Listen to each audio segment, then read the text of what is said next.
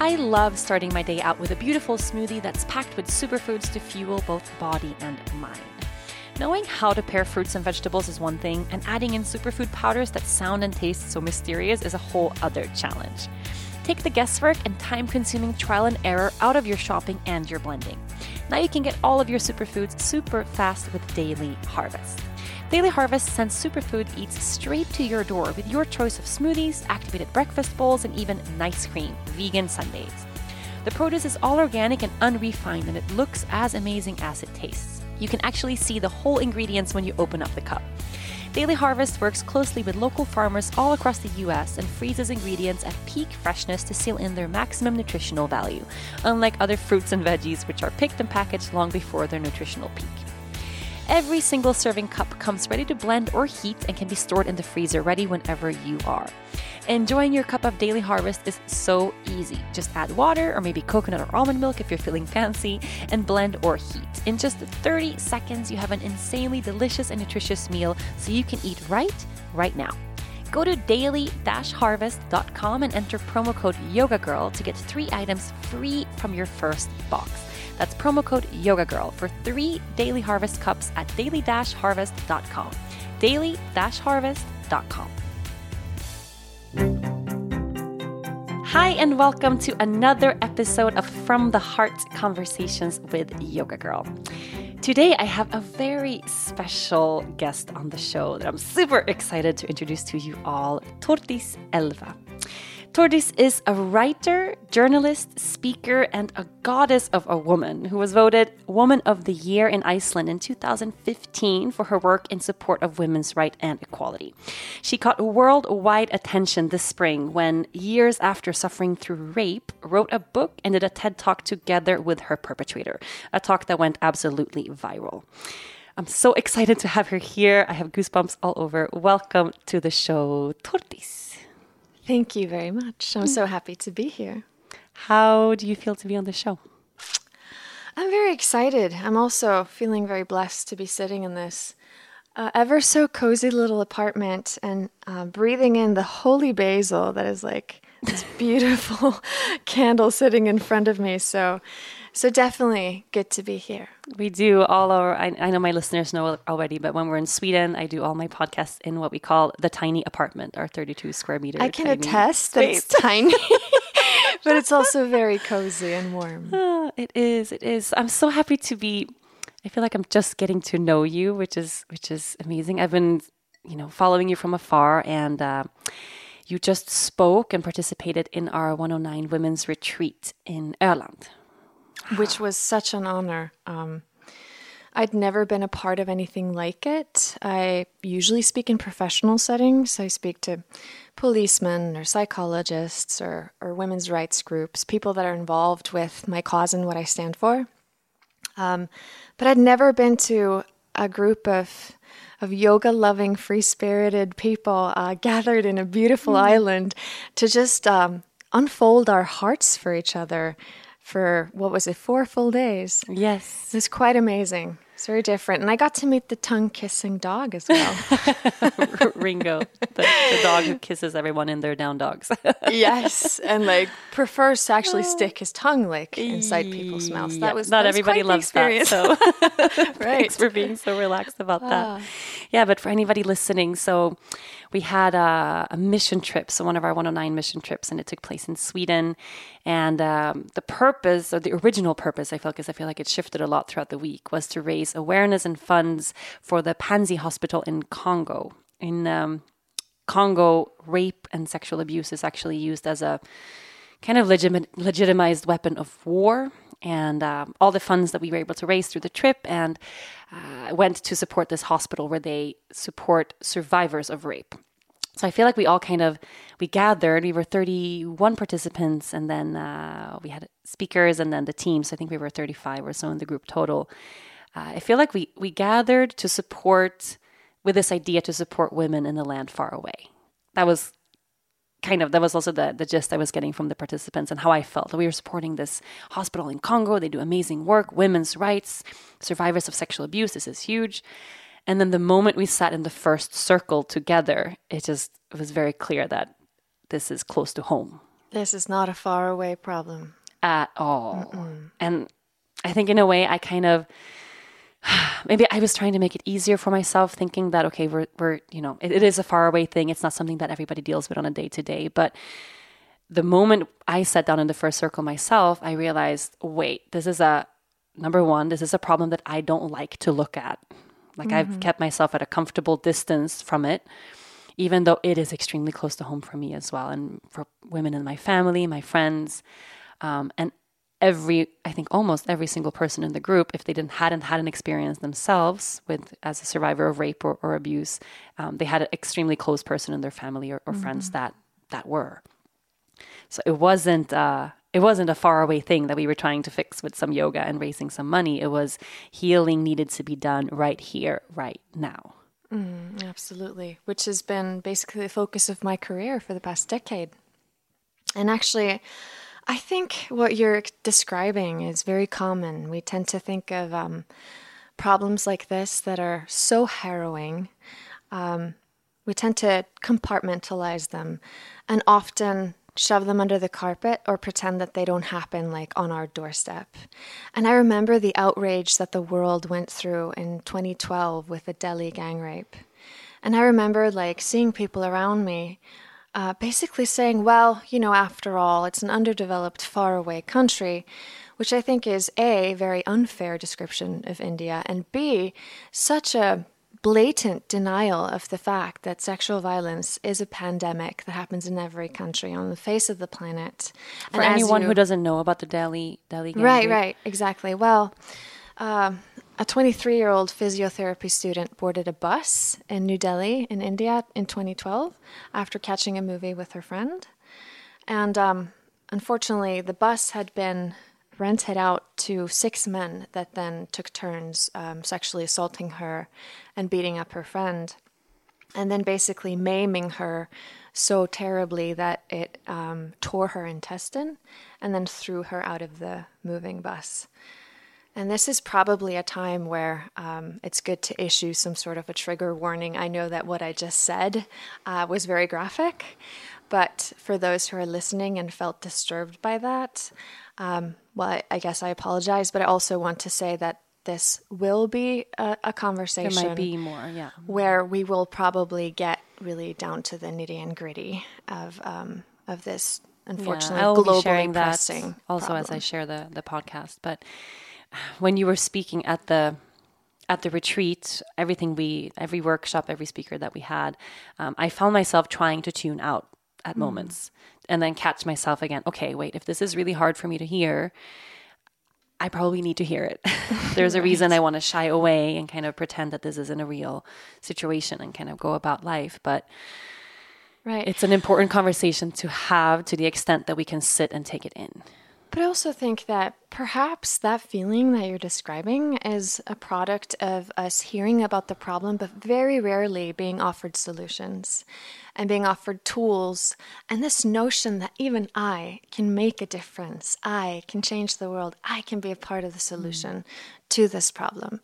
And there are frankly so many things that we could all be doing that I think would make us like straighten our backs and, just light a sparkle of hope in our hearts and make this whole subject more approachable and basically easier to take on.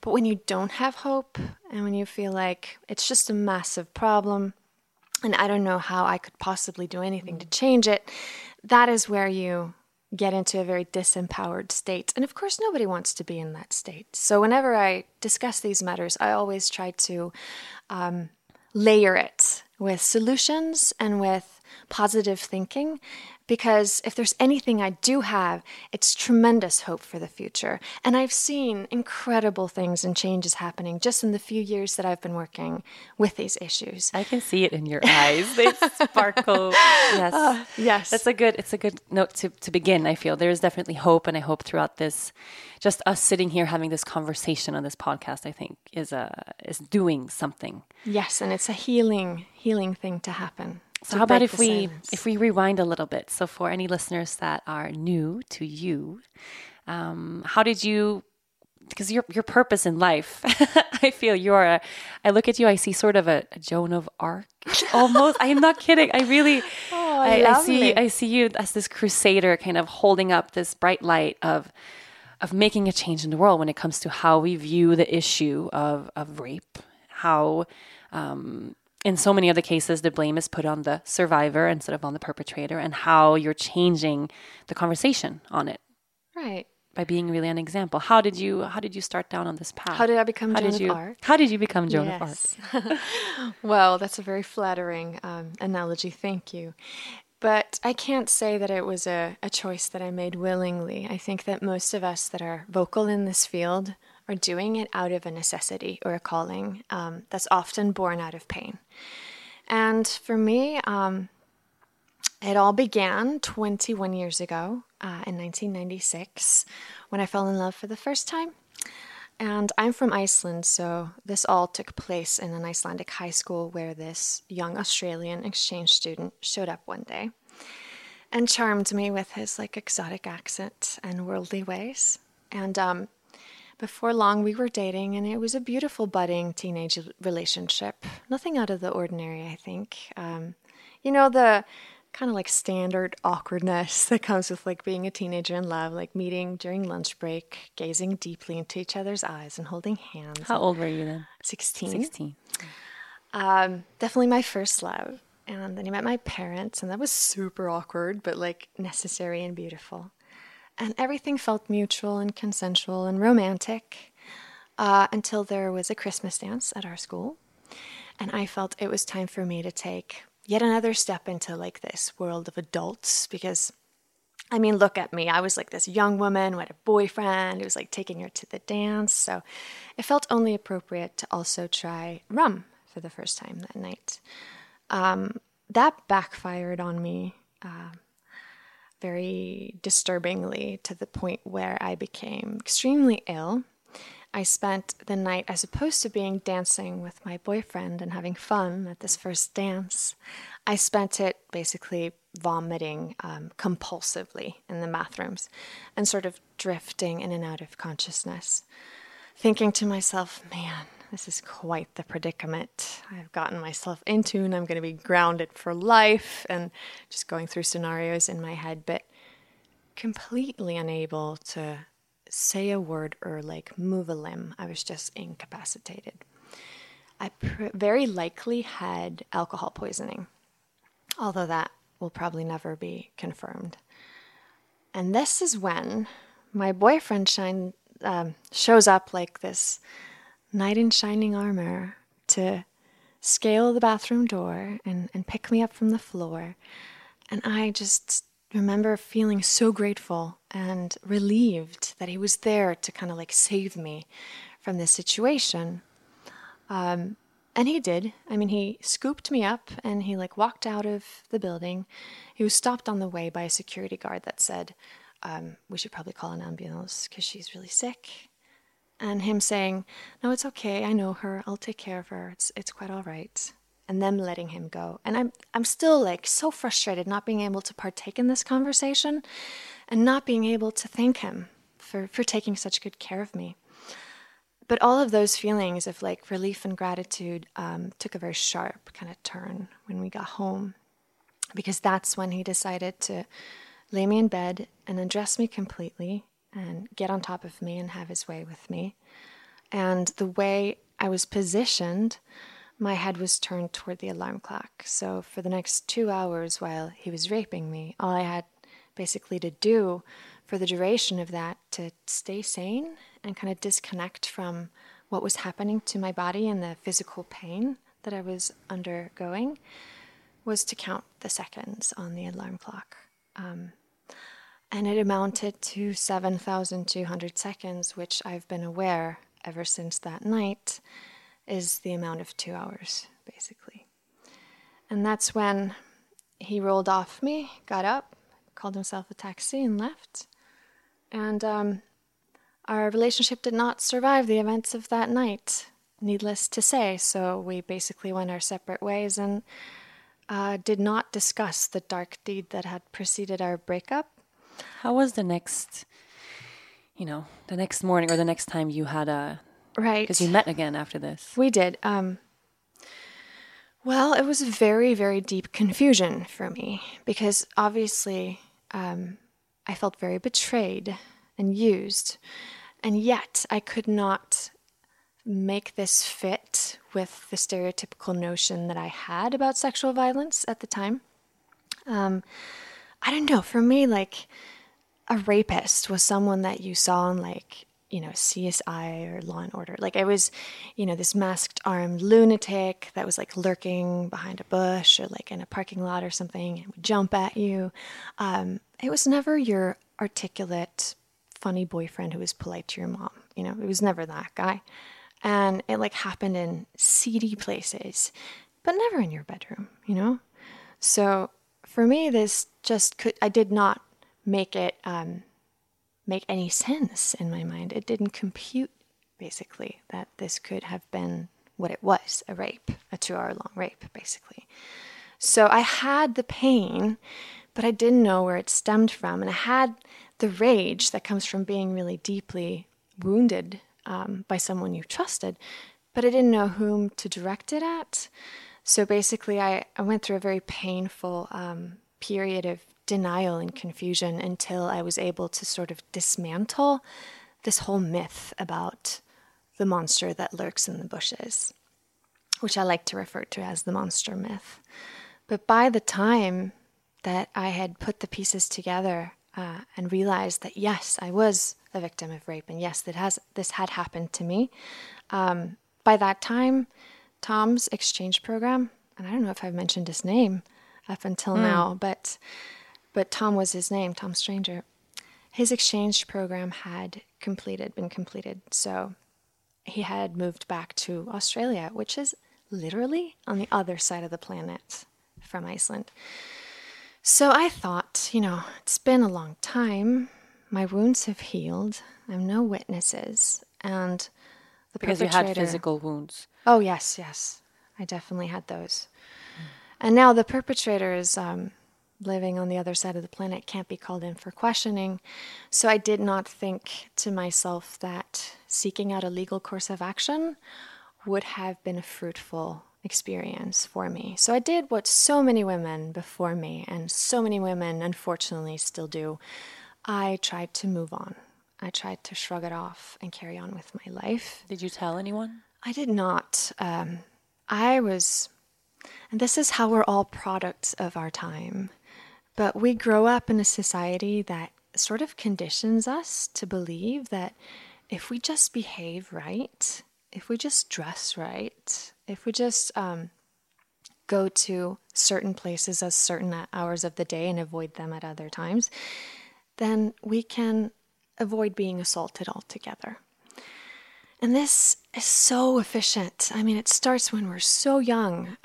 This notion that our skirts can't be too short, and we can't flirt with boys, and we can't be out after dark, and we can't accept a drink from someone we don't know, and we can't get in a car and, with someone that we don't fully know, and we can't go on a date without letting someone know when we're coming back, etc. I mean, the list is endless of all these safety precautions that we're supposed to use and incorporate into our lives. And had your parents given them to you since you were... Yes, of course. And it's a very loving gesture to do, but I think that it also creates this culture of victim blaming, because then when someone is assaulted, the stream of questions is basically based on that same list, like, what were you wearing? Where did you go? Why did you make that choice?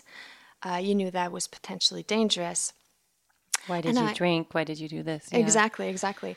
And it creates this false sense of security because usually those that assault us, all statistics point to the same fact. They're usually someone that we know and trust, someone that's not lurking in an alleyway, someone that is invited into our bedroom, someone that we are possibly already intimate with, like a boyfriend or even a spouse. Like, those are very common scenarios. Can you offer some statistics on this? Yeah, more than 70% of rapes in our part of the world, in the Western world, are committed by someone that's very close to the survivor. So we're talking about friends, spouses, boyfriends, coworkers. And I realized that my language is very gendered, but of course it can also happen to men. And how many instances is that, or the percentage? Well, is that not percentage varies a bit, but it's safe to say that statistically the perpetrators are around 98% men, regardless of whether or not the survivor is male or female. Right. So basically, the person that carries out sexual assault is male, whether or not the survivor is male or female. So it's safe to say it's pretty much most perpetrators definitely are male. yes, but of course there are some female perpetrators, but they're definitely not your standard, and I say that with air quotations, like your stereotypical perpetrator. And 70% someone that we know. So then that's Right. lurking person. Because I was told this also, of course. I mean, I think most girls absolutely are. I wasn't allowed to, when I was a teenager, I couldn't wear a shirt if it was not allowed to be higher than my belly button. I wasn't allowed to show my belly button. That was like the line of them. Then my shirt was too short. I wasn't allowed to wear hoop earrings because I don't know if they were utmanan, they would say in Swedish, like provocative. Right. No short skirts. If I was going home from the bus at night, because I was allowed to take the last bus out to the island where we lived outside of Stockholm, I had to have my phone in my hand with kind of the 112, which is the 911 of Sweden, already dialed in, even though we lived in this really safe place. I mean, the list was endless. If I was out, always cover my drink, or if I had, anything in my hand, to put my thumb over it so no one could slip in drugs. I mean, the list was really, and I haven't thought about that until you raised this in your talk during the trip this past week. That wow, yeah, my list of ticking things off as a young girl, things my brother never had to do ever. Exactly, and then you ask guys, what are your safety precautions when you're, just moving out and about, like minding your business, whether it's daytime or nighttime. And it's actually not that much. Like most guys really haven't even thought about it, that they have to make any precautions regarding their own personal safety. And it's just so unfair that being a woman means that you have to be afraid in certain situations, or not even in certain situations, just have your guard up all the time. All the time. That is very energy consuming. And it makes me understand why women have so many more stress-related ailments, and why women in the Western world are suffering much more from things like muscle tension and fatigue and headaches, because it's goddamn tiring, exhausting. I mean, we're told from a young age that it's not safe to be a woman. Exactly. At least compared to being a man. Yeah. I would like to change.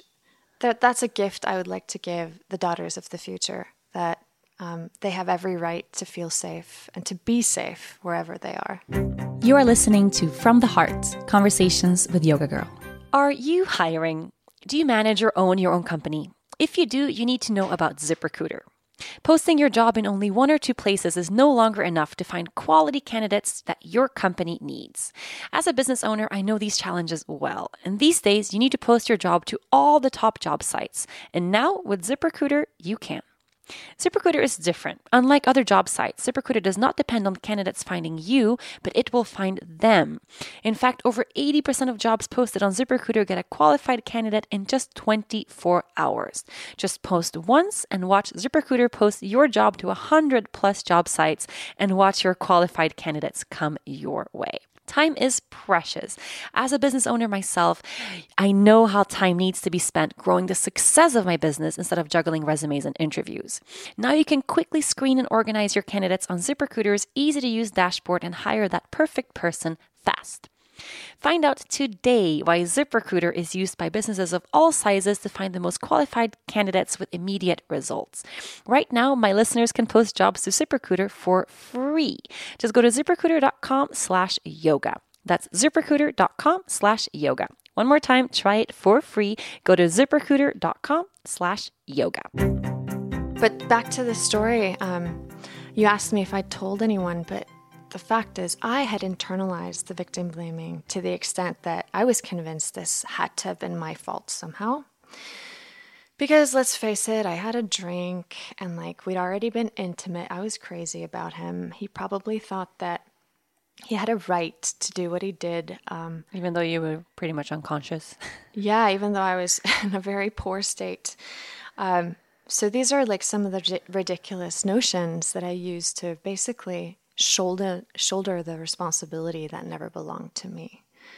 And for 9 years, I did my best to outrun my past. And it was a very taxing exercise. I mean, it led me to never stand still, because in moments of stillness, I found myself back to counting seconds. It became this nervous habit, something that started as a lifeline, ended up consuming the inner stillness that I had, which I think is a very sacred place. It's a place that every human being has to be able to tap into and revisit. It's the place where we process. It's the place where we grow. You know, it's the home to our souls, basically. But I effectively robbed myself of that place by always filling my silence, because I was so afraid of the story it would tell if I stopped. So it took a lot of numbing. I numbed myself sometimes with alcohol, sometimes with self-harm of various kinds, sometimes with eating disorders, which was a desperate attempt to regain control, I guess. Because when you're assaulted, someone is robbing you of control for the duration of it. And eating disorders are a way to try and regain control of some aspect of your life, even if it's just the amount of calories that you put in your body.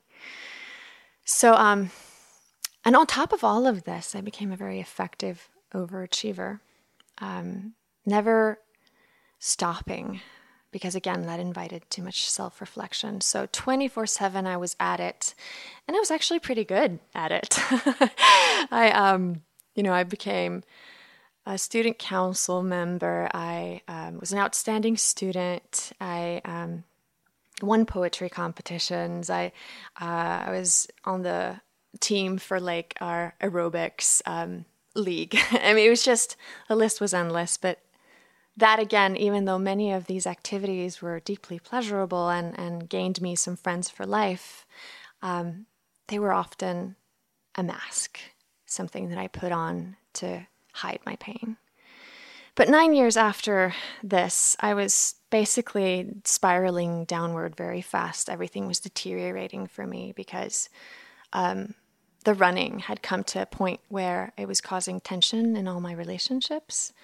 Yeah, did you have any romantic relationships after? I did. And I don't know about other people that have been through this, but I think if you go through a trauma and you don't process it and you shut up about it and you seal yourself off, I think that it's a very normal, common human reaction to feel like a misfit, because you're carrying around this big, ugly secret.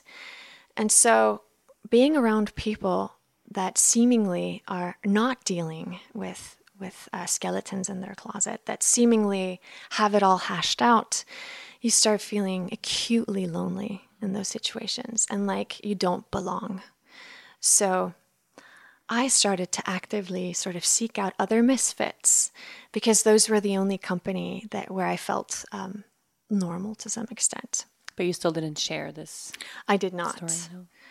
But the misfits that I ended up seeking out turned out to be misfits for various reasons, like dealing with some very disturbing issues, or having mental illness or addictions, or basically not very good company. And I ended up actually in a cycle where I was repeatedly re-traumatized and unfortunately assaulted more than once. And so my mind, I guess, subconsciously realized that I had to go back to the source. I had to start my healing work from where it all began. You know, we've been pondering this a little bit in my teaching. This has come up a couple of times, where if you go through intense trauma and you find yourself, sort of a victim of abuse again and again and again, looking at it from the other way, what if it's the universe trying to provide you with the same or a similar type situation for you to find the tools to change it? Mm-hmm. I like that okay, I had this trauma here, this happened to me, and oh my God, I keep finding myself in this similar type of situation, in a way of life trying to provide us with, yes, this awful thing, it's here, own it or change it, or how can I find the tools to use it to overcome so that I can stop this cycle of being a victim, stepping out of it. Whenever I can, I like to attribute responsibility to those who are violent, and never, ever shirk away from the fact that that was their choice. And of course. That was something that they decided to carry out, and they have to live with having that on their conscience. But I do agree that in the end, what happens to you is perhaps not that makes you, it's what you do with it and how you react to it. Not in any way putting the blame on of course not on the survivor, but energetically and as in, because I'm sure it took a lot for you to arrive at a place where, okay, I need to step into a place of healing now. Exactly. Versus you can live in that gray area for a long time where you without stepping out of it and seeing it for what it truly is. I'm carrying this huge backpack of stuff. Exactly. For the 9 years, that backpack was like breaking my back, basically. But you're very right. I wish I could take credit, though. I wish I could say, yes, I had this like enlightened moment where, I made this like spiritual decision to step into my own healing and own it for what it is. But actually, that's not how it happened at all. It was a very clumsy, I kind of like fell into my healing. I like crash landed in my healing. But it was one of those days where I'd been having a horrible fight, and horrible fights were very common for me at the time because of all this tension and rage and pain that I was bottling up constantly. So I had a horrible fight with a loved one, and I like stormed out of the door and slammed it behind me and got in the car, and I was blinded by tears, and I just drove aimlessly somewhere, and I thought I just have to sit somewhere down and try and gather myself. And I ended up at a cafe that I don't normally frequent, and I thought nobody here is going to know me, so it's okay with the puffy face and all. So I like go in, I sit down, and I asked the waitress for a pen, and I was going to doodle in my notebook that I always had with me. And doodling was also a form of escapism, like never, ever standing still, ever. And that's when, to my surprise, this letter just streamed out of my pen, addressed to Tom, which was this searing confrontation of not only what he did to me that night, but what it had cost me for the 9 years that had passed. Basically laying his responsibility bare. Had he been on your mind? Had that situation been on your mind? No. Not at all. Not at all. And to be completely honest, like I was not the reconciliatory type at the time. Not at all. Like I had adopted this zero tolerance policy for anyone who abused my trust. And I resorted to such militant measures as like sending shit in a shoebox to a guy that like let me down. So I was definitely not anywhere on this wavelength, and this very much surprised me, and I was super scared. I was terrified, thinking, what the hell do I do with this? And it took me probably 3 days to finally make the decision to type it into a computer and send it off to this ancient email address that I didn't have very high hopes he would still use. It's been a decade by now. Right. And it was Hotmail. Like, who uses Hotmail? I'm sorry, Microsoft. But like, anyway, so that's what I did, but not before having gone through all these scenarios in my head. What's going to happen? Is he going to outright deny it? Is he going to call me a liar? Or is he going to Had you journaled about it before? Or was this the first release onto paper of... Right. No, I had not, to my memory, done so. However, I was a budding playwright at the time. I apparently filled a niche in Icelandic theater as like the voice of a young woman. So I was kind of hot stuff at the time. My plays were being produced in some of the bigger theaters in the country. And that was a liberation for someone who could not speak her truth, to create these characters that were free to say all the things that I couldn't say myself. Was that a theme that you found in your plays? Yes. Basically, taboos, social taboos, things that we're not discussing enough, things that make our skin crawl, but we need to talk about them because it's the only way to make any progress. But yeah, back to the letter. So I decided all of these scary outcomes were worth the risk, because the only outcome that I couldn't live with was silencing this like brave new voice that I didn't think I had. So that's what I did. I sent the letter, and much to my surprise, about 2 days later, I got a response, and I was petrified. I just ended up pacing my apartment probably for a good day before clicking it open. And it basically contained the only thing that I had not prepared myself for, which was this hot-blooded confession, just filled with searing regret, where he said, "Believe me, I've not forgotten what I did to you and how wary I have to be of myself. And I don't think this lifetime offers enough time for me to make it up to you or tell you how sorry I am or how deeply this has rooted itself within my he heart owned it and my being." Oh, he owned it completely to the T, without wavering in any way or trying to minimize this responsibility. And this, of course, threw me into an emotional roller coaster that I will never be able to put into words. It was absolutely crazy. A part of me was furious with him for the obvious fact that he had abused me and he knew it, and he hadn't approached the subject with me and waited for me to break that silence. But a part of me was also deeply touched by how unwaveringly he owned up to this. I don't think humans, in many cases, are willing to look at their own worst sides or their own worst deeds. And it would have been with this also, like around that time, right? It would have been very easy for him to just ignore my email, but it would have been ignoring a part of him that was also leading him on a very dark and downward spiral of a journey. And I think that we both are fairly certain that had we not approached this subject or found a way to bridge it, we would probably not be here anymore. You are listening to From the Heart, Conversations with Yoga Girl. Sleep is everything for my growing baby, and for me and my husband. Our little girl's bedding is just as soft and cozy as our own, thanks to Parachute and their new beautiful line of baby bedding. There's nothing more precious than our little girl sleeping soundly, and there's nothing softer than the bedding that she cuddles into. Our dog Ringo, baby's frequent snuggle buddy these days, agrees as well. It's super important to spend my money where I know it can help the world, which is why I love how Parachute creates its products. Parachute's bedding is designed in Venice Beach, California, and responsibly manufactured in Europe by fairly paid employees.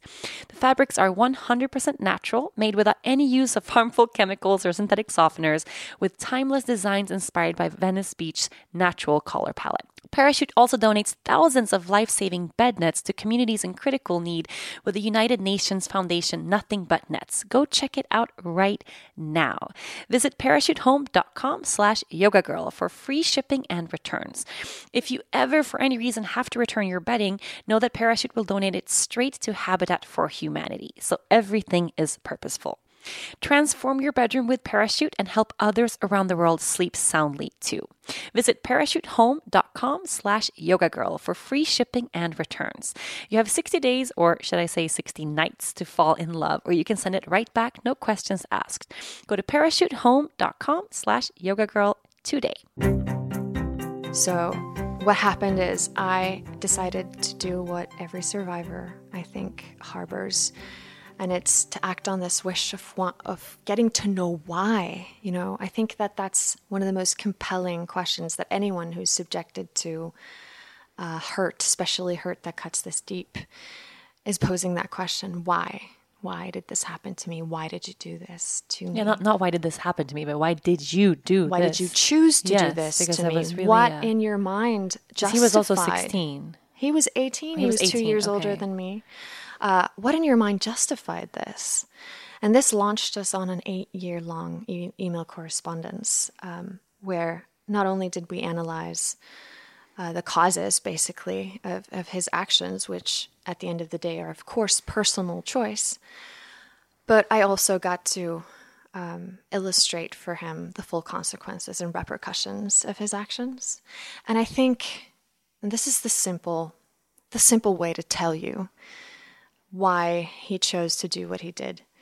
And it was this notion, this heartbreaking notion, this outrageous notion that is still alive and well in today's society. And we need to be doing everything we can to uproot.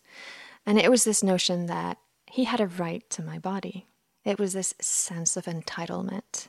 It was this idea that because he was my boyfriend and we'd been out partying, the night would end in sex.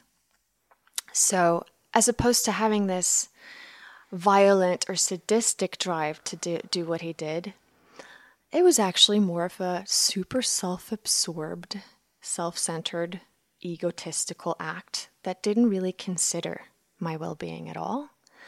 So it was basically the absence of compassion or the absence of empathy, more so than actual cruelty. And I think that, I mean, yes, we've done amazing work and we've seen strides happening when it comes to the awareness of sexual consent. But I unfortunately think that those ideas that Tom illustrated are not unique to him. I unfortunately think that there's still people with this disillusion that if you're in a relationship, it's somehow consensual. You've somehow signed this invisible agreement that the other person has a right to your body or vice versa. Someone commented that on my, or sent me on my Instagram story after I was sharing and tagging you during the trip, was, can you still call it rape if it's your boyfriend?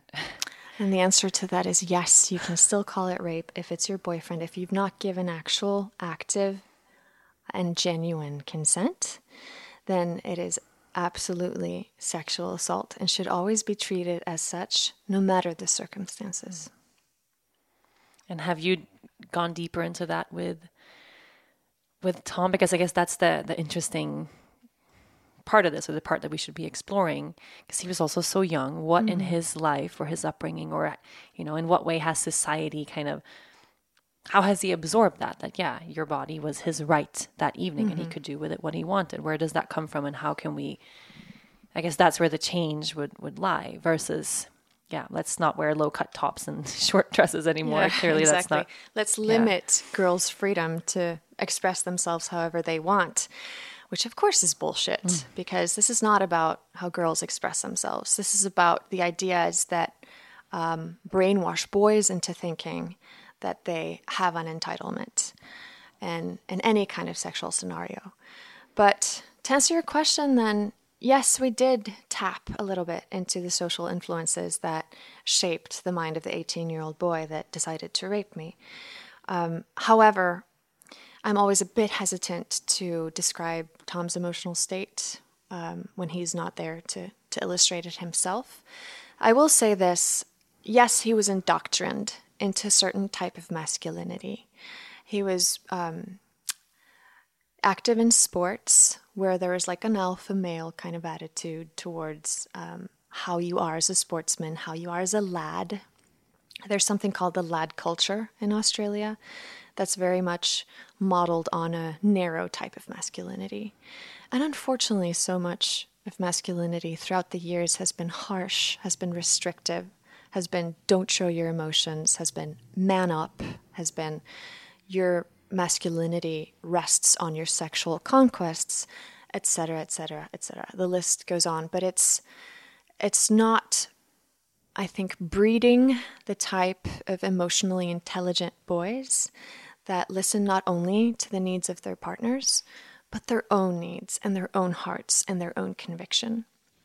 So I think that if we really want to change this culture of violence that unfortunately is very prevalent, we need to start working on what makes a boy, what makes a man, what makes a human being, and erase these gender stereotypes that are holding us all back, that are dividing us and segregating us into this pink-blue apartheid that ultimately ends up separating children as opposed to uniting them from an early start into thinking that they are all worth the same. So I think that that's where I would like to focus my efforts, and that's why I'm so happily strident in my belief that we can all do just that. We can all help dismantle those stereotypes. We can all partake in erasing the victim blaming that is taking place around us, and always question those that say, what was she wearing? What was she drinking? What was she thinking? And say, wait a minute, why aren't you asking, what was the perpetrator thinking? Right. Because that's the person that holds the key. Something you said in your talk really stuck with me. The way we also see these headlines in the media where it says, woman raped at a festival. It never says man raped woman at a festival. There's always that the perpetrator is totally unknown, not even mentioned. Like it's some unknown force that came about, and now this woman, oh, poor her, she happened to be in the wrong place at the wrong time, or it's this culture of invisibility, where the perpetrator not only escapes analysis, like he's not even mentioned, like he's a byline, when he should be the focal headline. Point. He should be the focal point. Definitely. And again, I realize I'm gendering this and talking about men and he and this, but again, that is the most common scenario, a man committing sexual assault against a female victim. So let's just call it what it is. Cut the crap. Yes. Yeah.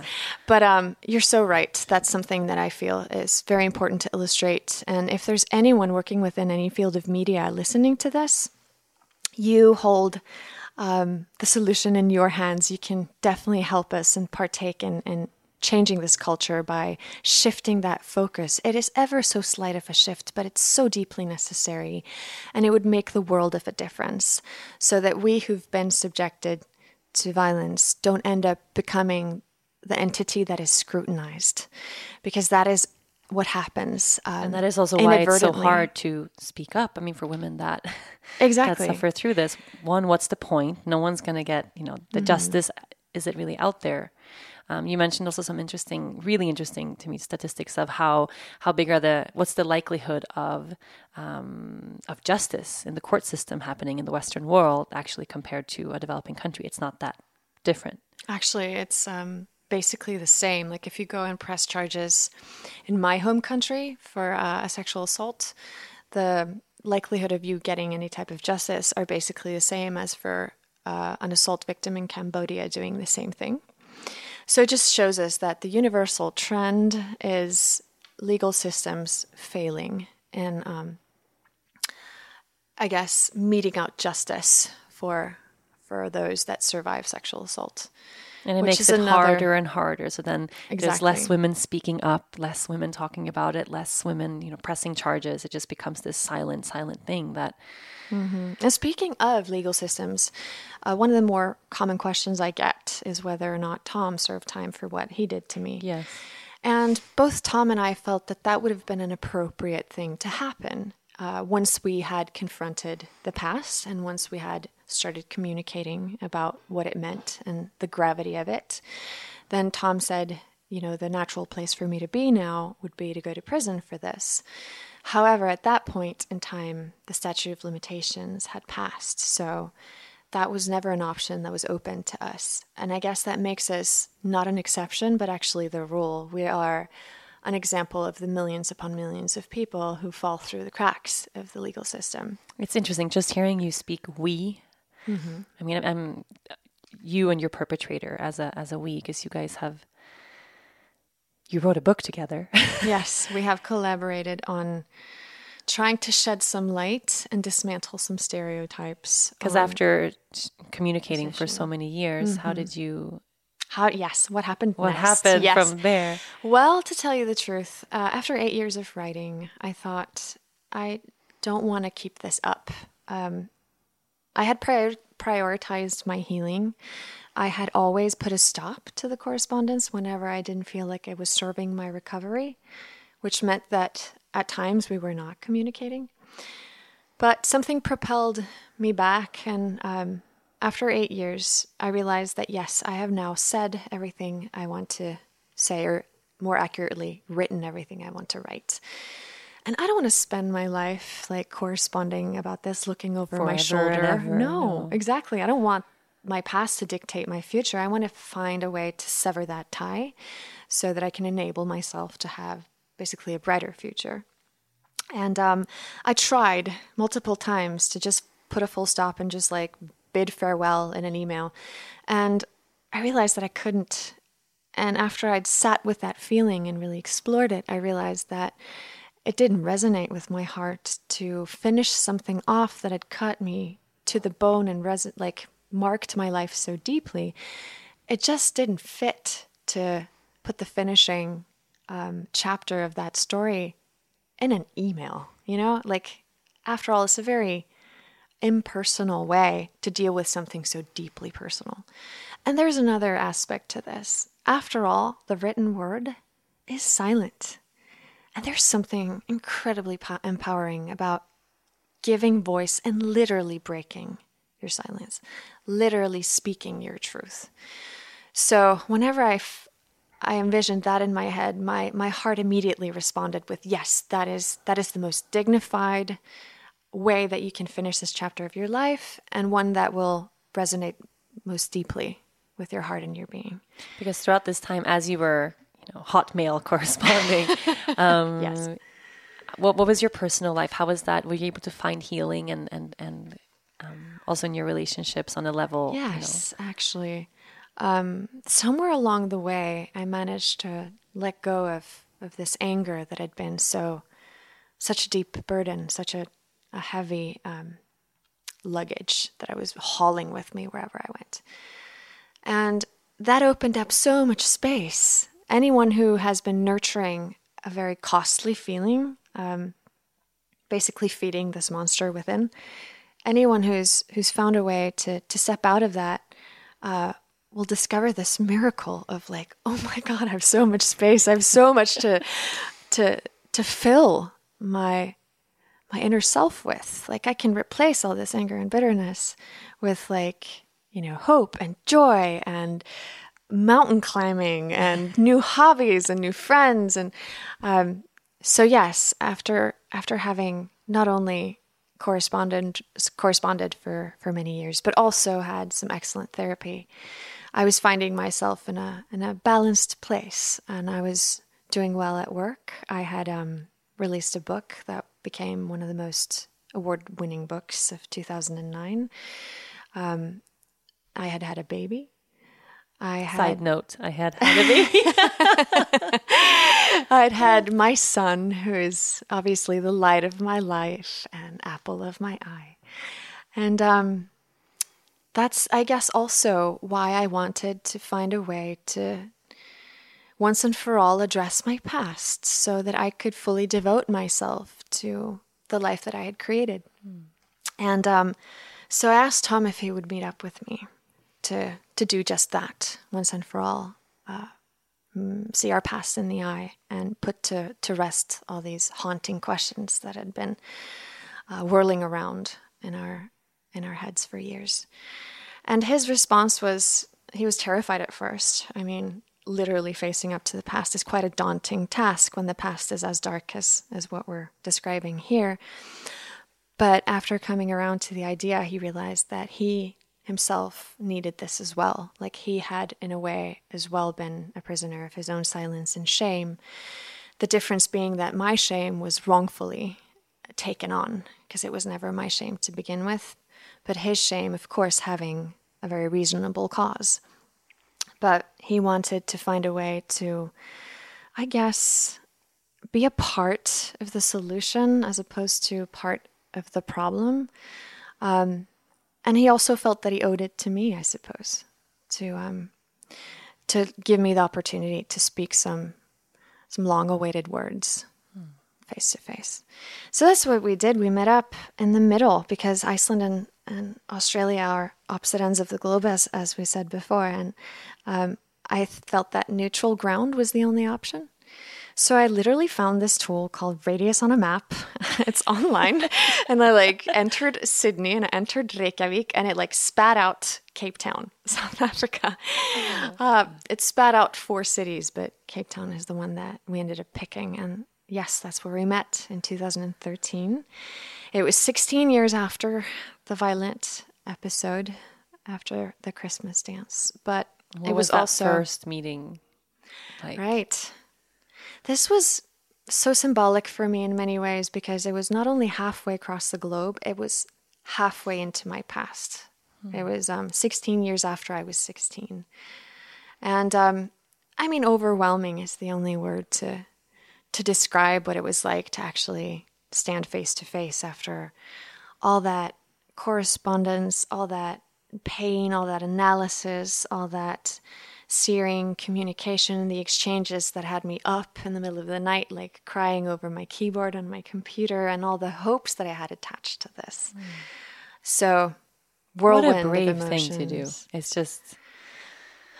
Well, I appreciate that. I think it's a beautiful thing to say, but for me it was a necessity, and it was common sense. It was the only thing that I felt would fully liberate a part of me. However, I have to also make a disclaimer that this is by no means a methodology. I'm not preaching this as a formula. I'm absolutely not encouraging other survivors to get in touch with violent abusers or take any risks regarding their own safety. I managed to do this because not only is the written format a really safe space, I was also literally on the other side of the planet when I started any type of communication with Tom. And after 8 years of writing, I had a fairly good idea of his character and of the regret and remorse that he carried for his actions. So I did not for a second... This is not a cookie cutter way to healing. Exactly. Not, but I did not for a second fear that he would reoffend towards me or towards another human being. But yes, you're very right. Cookie cutter is as far away from this as it could potentially be. But for the week that we were in Cape Town, we basically exchanged life stories. And that's what became the book. It's called South of Forgiveness. We basically talked our way through our lives because I realized that I had an inkling of who the 18-year-old boy was that did this to me. I dated him for weeks. I laughed with him. I cried with him. It was a bond, but I had no idea who that person was that carried out this deed, nor the man that he'd grown into being, who had lived with this on his conscience. And I wanted to know what shaped that boy, what made him think he had a right to do this. So I felt violence doesn't happen in a vacuum. I need the story. I need a fuller understanding. So that's why I wanted to hear his life story, but I also wanted to tell him mine so that he could get the full picture of basically how his choices had impacted me. Also to further his understanding. So basically it was an exchange of stories in the hope that they could bring peace and a fuller understanding and hopefully put to rest some very painful notions that had shaped existence more than I cared to admit, but I definitely felt it was time to move on from. And it became a book. It became a book. And I had conversations that are probably the highest of high that I've ever had, but also the lowest of low that I've ever had. I mean, I had conversations that leave you feeling skinned, I mean, there's vulnerability, but then there's this.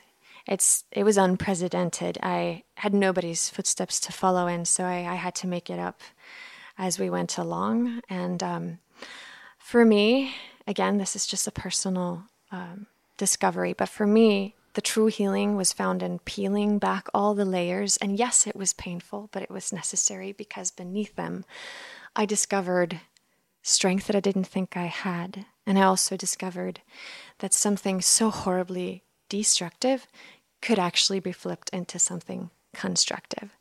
And that's the hope that I stepped onto the TED stage with when we give our TED Talk, is that if this would reach the ears of someone who suffered the way I did in silence and shame for years and years, if this could reach them and make them realize that not only was the shame never theirs, but also that there's hope after rape and that you can even find happiness, then my work would be done, basically. Well, not done, because obviously we still have this have violence. affirmed, yeah. Yes, and we still have abuse happening everywhere. But if we could just free the people subjected to abuse from the immense burdens that victim blaming, shaming, silence, and feeling encaged by your experience, if we could just free them from that, then we would make such a tremendous stride forward. But at the end of the day, the ultimate solution lies in shaping the minds of those that would potentially commit violence. You are listening to From the Heart, Conversations with Yoga Girl. I want my body to feel good every single day. I know my yoga practice is essential for a feel-good body, and the food that I consume is just as important. It's not always easy to access and pair the freshest and healthiest ingredients, and sometimes the day is just too busy to resist a fast food drive-thru. Sunbasket makes it easier and much more convenient to commit to your health and wellness. With Sunbasket, it's super quick and easy to cook delicious, seasonal, healthy meals right in your own kitchen. You receive organic, non-GMO ingredients straight to your door, and the ingredients are pre-measured. Step-by-step instructions are a piece of cake to follow. Sunbasket offers specific dietary needs like lean and clean, paleo, gluten-free, and of course, vegetarian-friendly. Each order is created by award-winning chefs and approved by nutritionists. No more running around town for the best ingredients or endless online scrolling for recipes. In just 30 minutes, you'll be enjoying a delicious meal that your body will thank you for. Your new healthy lifestyle starts right now with Sunbasket. Go to sunbasket.com/yoga today and get 50% off of your first order. That's sunbasket.com/yoga to get 50% off your first order. Sunbasket.com/yoga. So for me, that answer lies in talking about it, in educating each other, and not shying away from the difficult conversations, and teaching kids from a very young age to respect physical boundaries. And has Tom become sort of because writing the book together with you and doing the TED Talk together with you, he's living with this stamp now, of course, for the rest of his life that he did this. Yes. Has he been able to become, for young men out there, a sort of to do the work in that sense? Well, I'll tell you this. I don't want to say inspiration to right. But if you see what I mean, to start that conversation from that end, because as women, we are not sitting in the minds of these young boys. We're shaping them maybe as mothers and this sort of thing. But to change society, it has to start in that conversation with the man. That's part of the reason why I thought that doing this together had potential, because let's face it, here I am, like a white woman in my 30s. Like, I am not going to appeal to very many young men around the world. However, there's a slightly higher chance that if a man like Tom steps forward and describes what it was like to be an 18-year-old boy with a head full of misconceptions and entitlement, there's a slightly higher chance that will reach the ears of those that need to hear it, that it will shape the minds of people that might potentially not think about consent or harbor notions of entitlement. And it might sway them and influence them to not make an abusive choice, to not commit an act of violence. So that was definitely part of the reason why we thought that it was worth the try. But you're right, he will live with this stamp for the rest of his life. And he knew that. Whether or not he's become a role model for young men, I know that he would cringe just hearing that, because if there's anything he did not want, it was glamour or fame. He did not want to be heralded for what he did. As a matter of fact, whenever there's been a book signing on our tours, he's not signed any books. He's left that entirely up to me, because he doesn't want to give off signatures like he's some kind of example or role model that now can bask in the glory. That is absolutely not the stance he wants to take. It's a very strange place to be. I mean, it is. What the two of you have created. It is a very strange place, for sure. It's unprecedented, yeah. We're the first in the world to attempt to do anything of this nature, and we've been met with a very wide range of reactions. But I am humbled to say that the overwhelming majority has been positive and supportive. And there's not a day that goes by where I don't get amazing messages from all corners of the world, from people that have found hope or healing in our story. And if they're out there and listening to this, I just want to tell you how strong you are, how brave you are, and how resilient you are, and that you are my inspiration every day. It's so beautiful. I can imagine, I know you get a lot of comments and emails and a lot of huge response from women all over the world who found solace in your story and who found the courage to speak up after, reading your book, going to your website, watching the TED Talk. Have you also heard stories from the other end, from other perpetrators that have come out and that have owned their story and owned the much blame? less, I must has there say. been some? Much less, because there's obviously a stigma and a taboo around that end. And of course, you take a legal chance if you confess to a crime, unless the statute of limitations have passed the way they did for Tom and me. So there's like a very visible deterrent that I guess explains why people are far less likely to speak up about that. However, yes, the answer is yes. I have received quite a few reactions from people that have overstepped a boundary.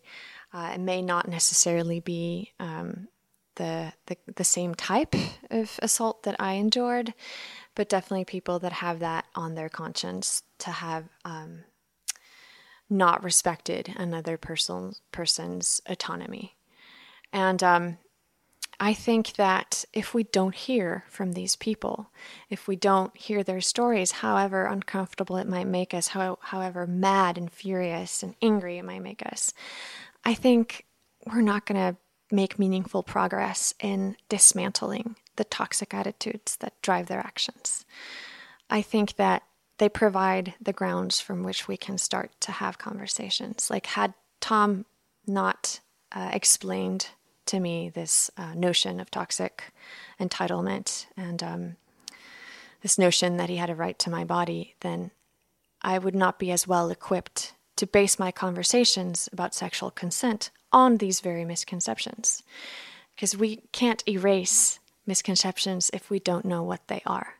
So I will maintain that despite this controversial idea that perpetrators should not have a voice and should never be seen or heard, I will maintain that on the opposite, on the contrary, we do need to hear their stories if we want to get to the core issue, to get to the bottom of why these crimes even happen in the first place.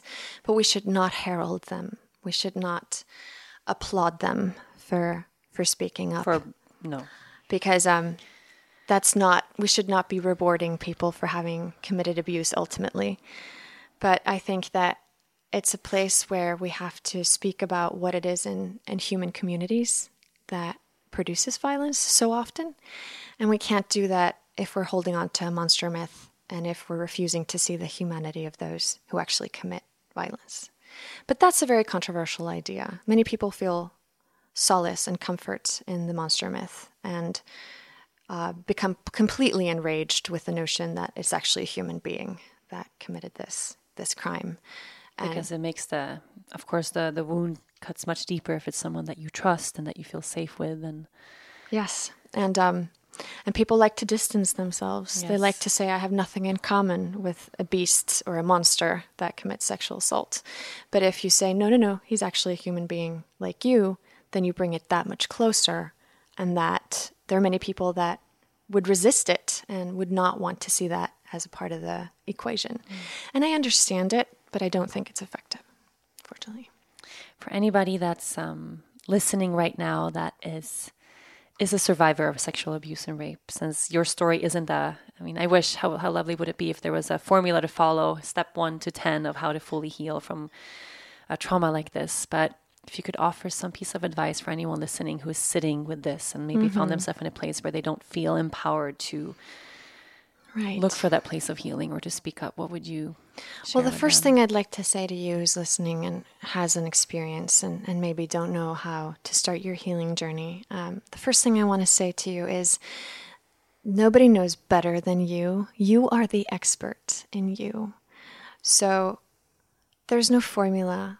There's no right or wrong way to recover. The only way to recover is what feels safe and right for you right now. If you feel that it's safe and right for you to perhaps trust a friend or a counselor or a therapist or a family member with your story, if you have not done so already, then that could be a choice that could help you break the silence and make you realize that you deserve to be heard. Your story deserves to grow a pair of wings. Somebody once told me, whenever you tell your story, you're opening the cage and letting the bird out of it until you realize that you were the bird all along. So there's something, I think, really beautiful and healing about dialogue, about dialoguing with someone who can hold your pain and see you for what you are and listen to your truth. But make the choice wisely. Choose someone that you trust. Choose someone that is less likely to wound you with insensitive comments or any type of blaming. And know that you were not responsible for what happened to you. Know that you're not at fault. Tell yourself that. Tell yourself that as often as it takes for it to start slowly sinking in. And I know this is difficult. I know it can take a long time, but repeat it to you every day.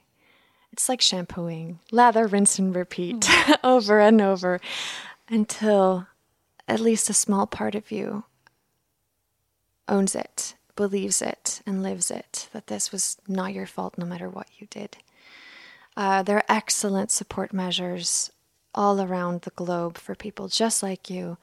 If you go to my site, for example, or the southofforgiveness.com site, then you will find support measures, and you can just enter the place where you currently are at, and it will show you results for support measures near you if that is something that resonates with your heart at the moment. And love yourself. That is such a simple truth that it's a cliche, but it's a cliche because it's true, that you did not deserve what happened to you.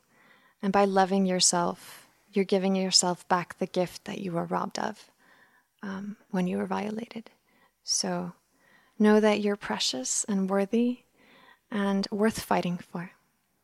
And that's what I'm doing every day. I'm fighting for you and me and the rest of us and the daughters and the Leia Lunas of this world, so that hopefully one day we will have a world where there's less violence and more healing. Thank you for being such a light in this world. Thank you, thank you, thank you. If there's anything I can do to support you in this journey of shedding light in all the farthest corners of the world and the dark corners of our hearts, and you're the Joan of Arc that we need. So if there's anything I can do to support you in this journey, please let me know. I am forever, forever in your tribe. Thank you, Rachel. That moves me very deeply.